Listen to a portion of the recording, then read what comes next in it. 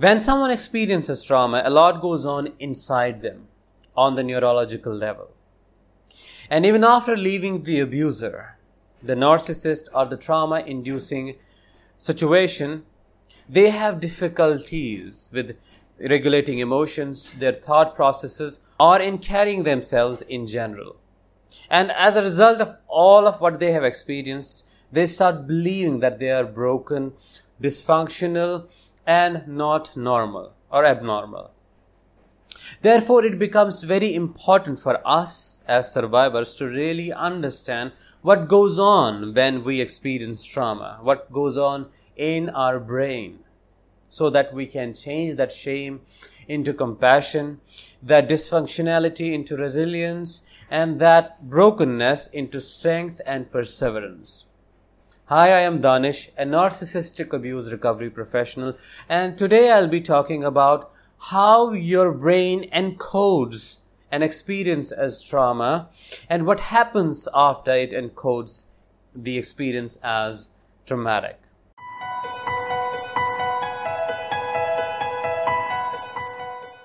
Although there are many approaches out there that explain how the trauma gets encoded, yet there are other approaches which are very simple to understand, to explain, and to the point.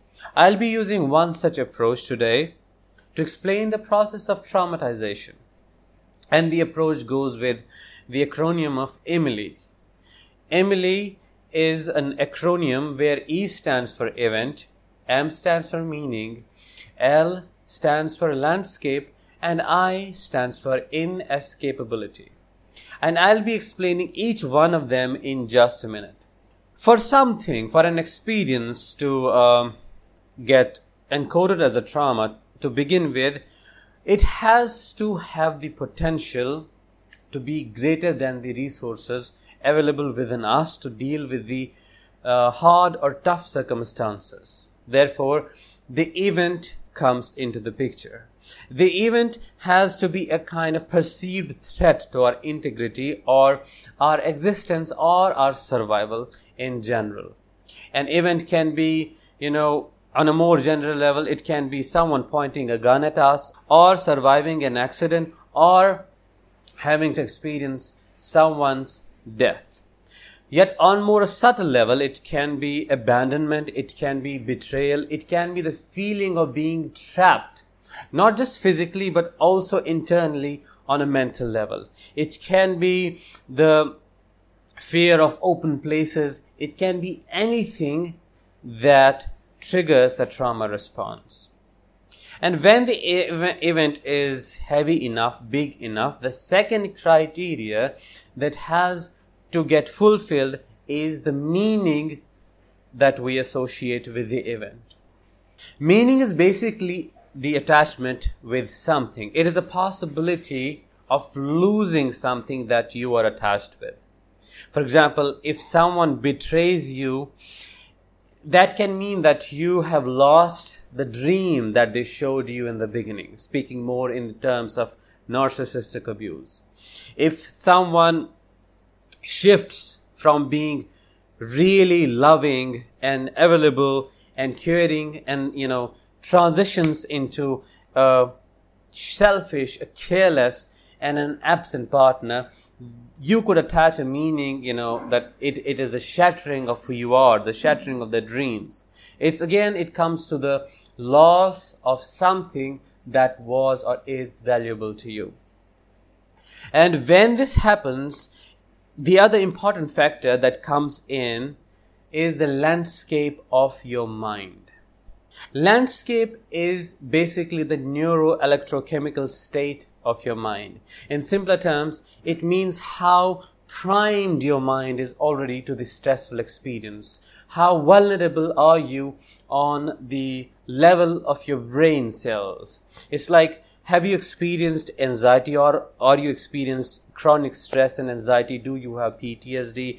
Is your life very stressful? Do you have pain conditions? And all of that decides like the landscape of your mind. It decides kind of the direction that it's going to take, when making the meaning of the experience that you were or are exposed to. Now, I'd like to point out here that it's more unconscious than you being conscious of it. It happens on a level that you are not aware. So, saying that you do it consciously, you traumatize yourself, that doesn't make sense here. After this, like the third criteria also meets, one more thing that comes into the picture and plays an important role, of course, is the notion whether or not you are able to escape the situation. It's I that stands for inescapability. Inescapability on a more rigid level or surface level would be, can you physically move yourself out of the situation? It's like if you are in a prison, you can't leave, so it's inescapable. And, when it comes to the situation with the narcissist, it's like, is the narcissist so physically dangerous that you can't leave the house or you can't leave the situation physically? Yet more on subtle levels, it's like, do you feel emotionally trapped? Do you feel that even though you are physically free, but emotionally and psychologically, you are tied with them? And there the term trauma bond comes in. That is a kind of inescapability. It's like the kind of feeling that you are stuck, that makes it all traumatic. So, taking all these four criterias, an experience or an event turns into a trauma or is encoded as trauma. Now, what happens after something is encoded as trauma is that your mind goes into the state of hypervigilance or into the state of defense. The memory is not integrated, yet it is stuck. That's why it keeps coming back in the forms of flashbacks, be it visual flashbacks or emotional flashbacks. And when your mind and body is stuck in that moment when the trauma happened, it keeps reliving it again and again whenever something reminds you of that, what happened in the past. And the reminder can be either visual, auditory, or kinesthetic, or you can just smell it. Kinesthetic is like feeling. If something makes you feel a certain way, you start feeling that way. If you see something like an object, color, an image that resembles with that, you get triggered.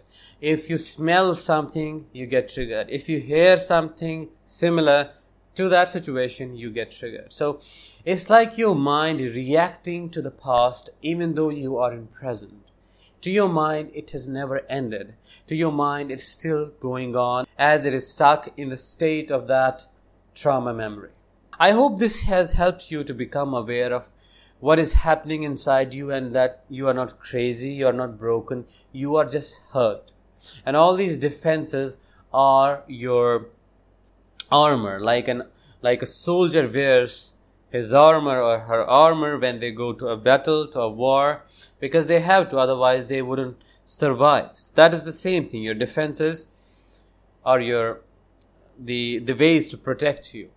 The next time when I will again talk with you, I will talk about what is the way out, how to unstuck yourself. There comes the point of de-traumatization, the breaking this cycle once for all, or resolving the trauma memory, and what are the approaches out there. Till then, let the healing begin.